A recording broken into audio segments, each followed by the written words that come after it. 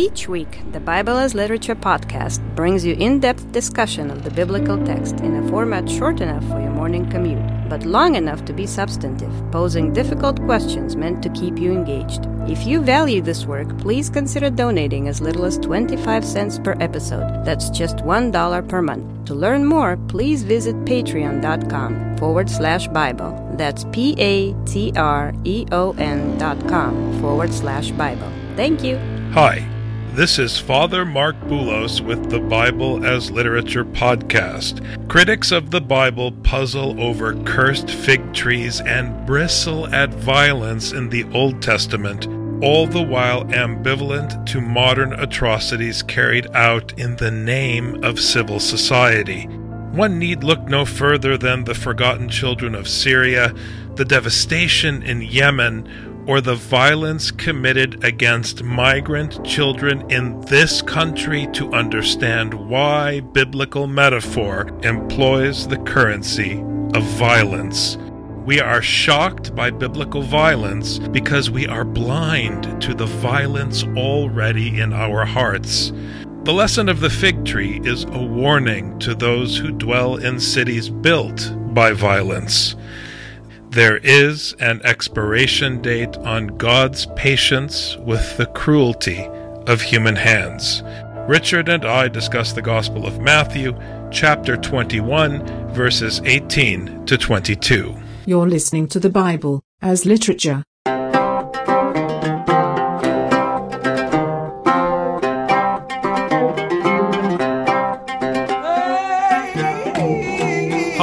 This is Father Mark Boulos. And this is Dr. Richard Benton. And you are listening to episode 349 of the Bible as Literature podcast. Last week, we explained how the writer was bringing the prophetic teaching of Isaiah and Jeremiah to bear on the entrance into Jerusalem. And now, as we turn to verse 18 forward, once the question of good figs and bad figs come into play, one cannot but think of Jeremiah chapter 24. At Jeremiah 24, God says that he's taking care of those who are being exiled from the city when the Babylonians are attacking, but those who are left over and those who fled to Egypt, those are the ones he's not taking care of.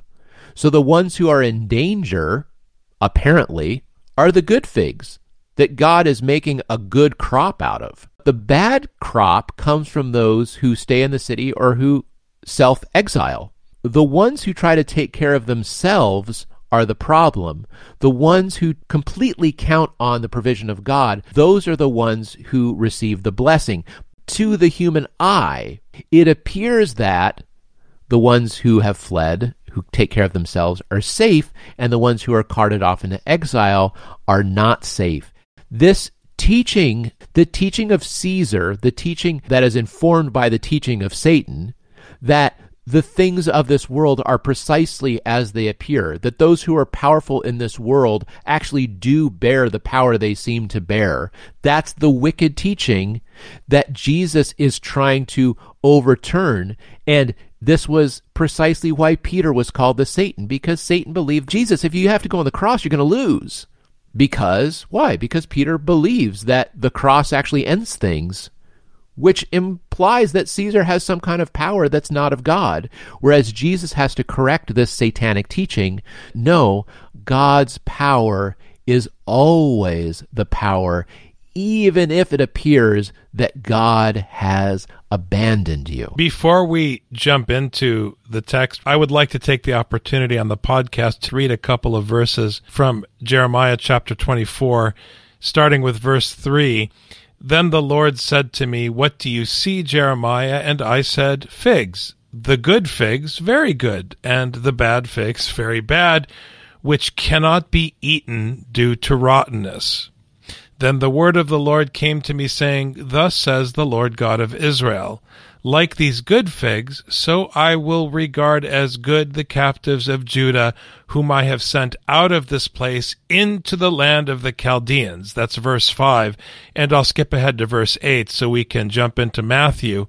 But like the bad figs, which cannot be eaten due to rottenness. Indeed, thus says the Lord, so I will abandon Zedekiah king of Judah and his officials, and the remnant of Jerusalem who remain in this land, and the ones who dwell in the land of Egypt. It's interesting that the ones who remain are linked to kingly power and to Egypt and to the city in Jeremiah, and the ones who go into exile are very much like those who were in some way helpless coming into the temple just a moment ago and turning to Jesus for healing. It's always the ones who are dependent, who are weak in human eyes. The ones who not only don't fall for Satan's hoax in Matthew, but because of their circumstance cannot. If you were taken into captivity and into exile, you can't even fantasize about the illusion Satan proposed to Jesus earlier in Matthew because it's out of your reach. You are in exile, you are in captivity, you are homeless. God is your only hope. We keep coming back to this basic point. Now, Jesus is coming from the outside, marching on the city to take back Jerusalem from the impostors. Now in the morning, when he was returning to the city, he became hungry. And why shouldn't he, Richard? In the Gospel of Matthew, he's the Lord of the harvest.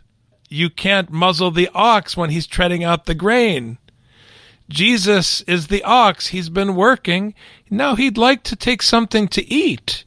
I wonder if he's going to find any good figs to eat in Jerusalem. Matthew is very clever in the way that he talks about Jesus being hungry one time, and it just happens to be a time that Jesus is going to use his hunger as a way to teach his disciples. And let's not miss how strange this entrance is. Jesus already entered into Jerusalem. It was a lot of fanfare. Everything big happened, and, the Hosanna and da-da-da-da. And then he left. He slept off in Bethany, where the poor people live, and then he came back. And at this entry, there are no steeds, there are no palm leaves, there are no garments on the ground or shouting in joy, the Son of David. No, this time he comes in, and he's hungry, and he's going to reap the crop that is his due. Seeing a lone fig tree by the road, he came to it and found nothing on it except leaves only. And he said to it, no longer shall there ever be any fruit from you. And at once the fig tree withered.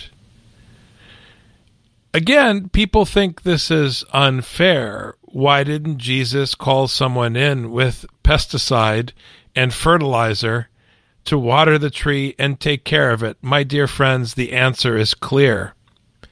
If after hearing the law and the prophets in Matthew, you still don't bear fruit worthy of repentance, you are worthy of God's curse.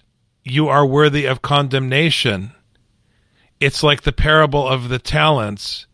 If you don't do something with the teaching I've given you, then I'm going to take it away and we're going to be done. Because enough is enough. There is an expiration date on grace. We've talked about this before. I know that in human psychology, you are told that a parent's love is never supposed to have an expiration date. But that's not true. And that's why everybody has problems.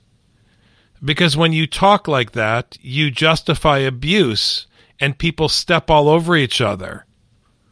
That's not acceptable. There is accountability and there is an expiration date on grace. It's called the judgment.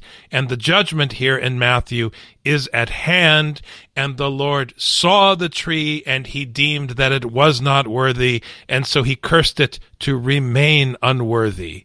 End of subject. And we can see that this prophetic sign act falls right in line with other sign acts of the prophets, just like the overturning of the money changers. Here, he is entering into the city, and showing that when the city does not bear fruit, it's going to be destroyed. And we just talked about Jerusalem. When Jerusalem stopped bearing fruit, Jerusalem was destroyed. And that's what Jeremiah was teaching. Jesus is teaching the same thing. If the city's not going to bear fruit, then we have to get rid of the city. In the scriptural mindset, you're either producing good fruit or you're not. A farmer doesn't fall in love with his trees. If a tree is not producing fruit, then you cut it down and you plant a new tree. I mean, that's what you have to do. Or you cut off the branches and graft new branches in. But you don't just say, oh, maybe if I just sing more songs to the tree, it'll produce more fruit. No, you don't have time to sing songs to trees. If it's not producing fruit, you have to replace it. The only way to replace it is by first digging it up. This sign act is showing that just like the whole sacrificial system was a den of thieves where people were trying to steal from each other and then justify it through sacrifices, this is a city where people come to perpetuate themselves, and the city has got to go now. Seeing this, the disciples were amazed and asked, "How did the fig tree wither all at once?" Here we go. The disciples are amazed. Are they amazed at the correct thing? Are they amazed at the Lord's teaching? Or are they amazed that those who stayed behind in Jerusalem were unworthy? Is that a thing to be amazed at? Have the disciples heard the teaching of Jeremiah? Do they understand? Are they still trying to figure out if Jesus is Harry Potter and can do magic with his wand? What are they amazed at? Here it's clear to my scriptural ears that their amazement is a condemnation of the disciples. What more does Jesus need to say for you to understand what's going on here? The reaction that I expected was fear. You see Jesus come in and curse a fig tree and it dies right then and there. You don't say, dang, that was fast. I mean, what you say is, oh no, I hope he doesn't do that to me. Here, Jesus is more akin to Voldemort when he wields the curse Avada Kedavra. He just cursed the tree. You don't see Voldemort kill something and say, ooh, that was cool. You say, please don't do it to me. And the fact that they're not afraid tells you they're not hearing his teaching. They don't understand that he is the Lord's anointed one, or if they think he is, they understand it as us against the Romans, not the Messiah first against Jerusalem. They still don't hear Jeremiah, let alone Jesus. And the danger is that if they aren't afraid, one problem may be that they might assume that they're on Jesus' side. And that's very dangerous when people start saying, I have God on my side, I have Jesus on my side, assuming that they're doing precisely what Jesus wants, and that's how they know they're so good. And they can say, wow, it is sad to see how badly Jesus judges other people. And it is really sad to see how people fall into trouble and fall in hard times. Boy, am I glad that I've got Jesus, because that won't happen to me. And Jesus answered and said to them, truly I say to you, if you have faith and do not doubt, you will not only do what was done to the fig tree, but even if you say to this mountain, be taken up and cast into the sea, it will happen. In my estimation, Jesus' response here at this point was very patient and merciful, because he is still making the effort as a teacher to reorient them towards the mission. Remember that in Exodus, God effectively moves Mount Sinai into the wilderness with the pillar of fire. The light of the Torah goes out into the wilderness, away from the top of the mountain. We were talking about the pillar, Richard, earlier in our discussion of Galatians, and contrasting it with the pillar of the foundation of a human edifice. That ties to this mechanism of moving the light of God's instruction as a sheltering for the people out in the wilderness.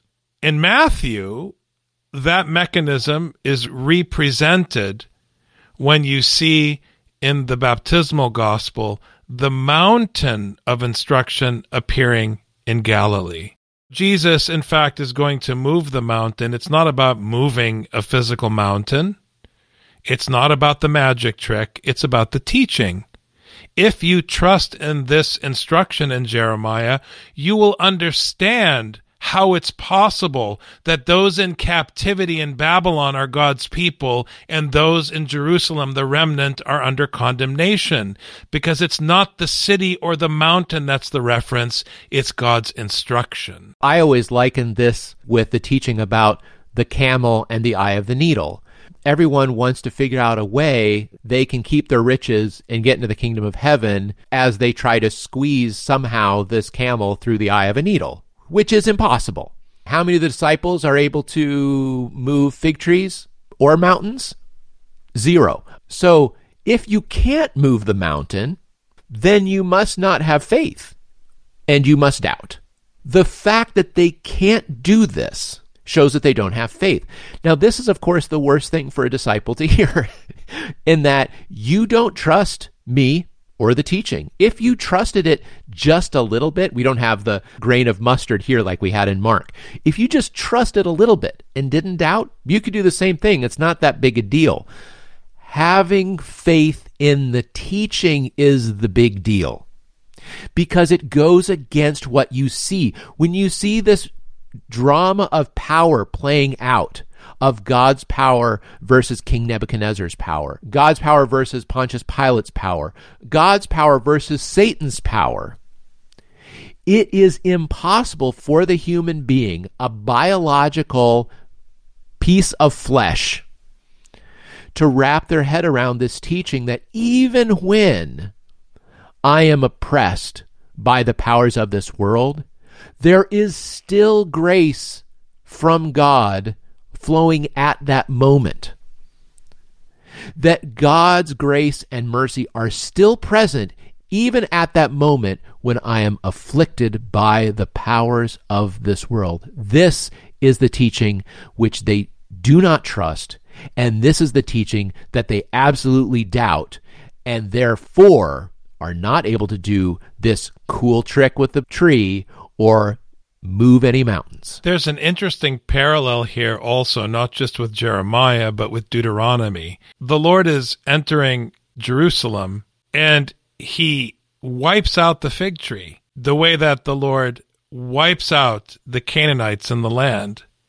And then he turns to his disciples, and the message they should be getting is, if he could do this to the fig tree, the remnant of Israel that was in the city, he could do it to us. They should be afraid.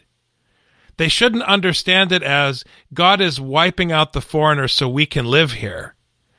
They should understand it the way Deuteronomy intended, that just as God wiped out the Canaanites, he can wipe you out too. And that's what's hopeful to my ears about verse 21. He still hasn't taken the decision to wipe them out, but he is definitely pressuring them. It's hopeful in the way that prophetic judgment is hopeful, because it still presumes that there's a chance you'll repent.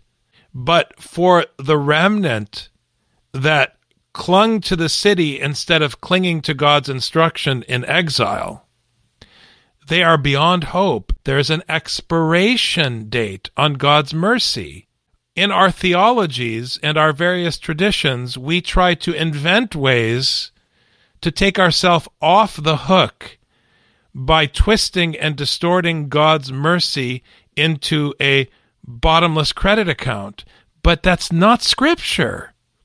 In Scripture, there comes a point where the tree either bears fruit or it doesn't, and if it doesn't, the Lord of the harvest will destroy it, like any good farmer. And all things you ask in prayer, believing you will receive. As always, when Jesus talks about prayer, it is dislodged from Jerusalem. He's talking about prayer in a context where the ones whom God favored were in exile without a temple. If you trust my commandment and you preach this gospel to the nations, as I am instructing you to do, then it will bear fruit, and you will be useful to me, and you will reap what you have sown. That's what it means to receive. It doesn't mean, dear God, can my candidate please win the election? I prayed and I really believed. This is neo-paganism, please. If you're praying right now and hoping for your guy to win, please quote me. Father Mark said that I'm a pagan for doing that, because you're praying for your Son of God to win the election. It's silly and destructive. You trust in God's wisdom, which is his teaching, so that you would reap that which the teaching sows for the sake of God's people, which includes the Gentiles. People like to use this verse, but they edit it. They say, well, we asked in prayer for a thing, and then we didn't receive it. What happened? Did God abandon us? I don't understand. It's because they missed the middle part. Whatever you ask in prayer, believing, you shall receive. Oh, no, we really believed. They're like, well, let me explain to you believe. Believe means trust. AA has a very practical teaching around this. They say, praying only for knowledge of God's will and the strength to carry it out. Those are the only things you're allowed to pray for. You don't pray for stuff. You read Scripture, you find out what God wants. And the only prayer is, I hope I don't fail in performing my duty today. And if I do, please have mercy. Lately, the parish has been getting emails from political organizations trying to give us instructions and support materials to share with our people so that Christians can vote for the right candidate. And of course, I very patiently and systematically unsubscribe to all these lists. But it's worth mentioning here how misled and how far astray American Christians are from the teaching of Jesus Christ. It is so evil that Christians are spending time in the name of Jesus Christ to campaign for a candidate and to make sure that Christians know the right person to vote for. You can't endorse any candidate. That's not our business as clergy. Our business is the kingdom of God. Father Alexander Schmemann's famous quote, "No to theology, no to the church, and yes to God," should in this moment be amended. No to theology, no to the church, no to the state, and yes to God, yes to the kingdom. It's depressing that Christians are using the precious time we've been given to do the work of Satan, to further the cause of human tyranny, which is exactly that for which the remnant in Jerusalem are condemned. It needs to be said, Richard, so that people understand how serious this is and how high the stakes are. I was reading about a group that does Bible studies in U.S. Congress and in state houses all across the country. And when I heard about this, my response was, as soon as we see that money is being allocated to taking care of the orphan, the widow, and the foreigner, and not for chariots and horses and swords and rockets and tanks and aircraft carriers, I will know that it has borne fruit. Because if you use Scripture as a weapon for Caesar to wield against the orphan, the widow, and the foreigner, then you further the cause of Satan. You have now created 7 times the disciple of Satan than you. Thanks very much, Dr. Benton. Thank you, Father. You've just heard the Bible as literature. Thanks for listening. The Bible as Literature is a production of the Ephesus School Network.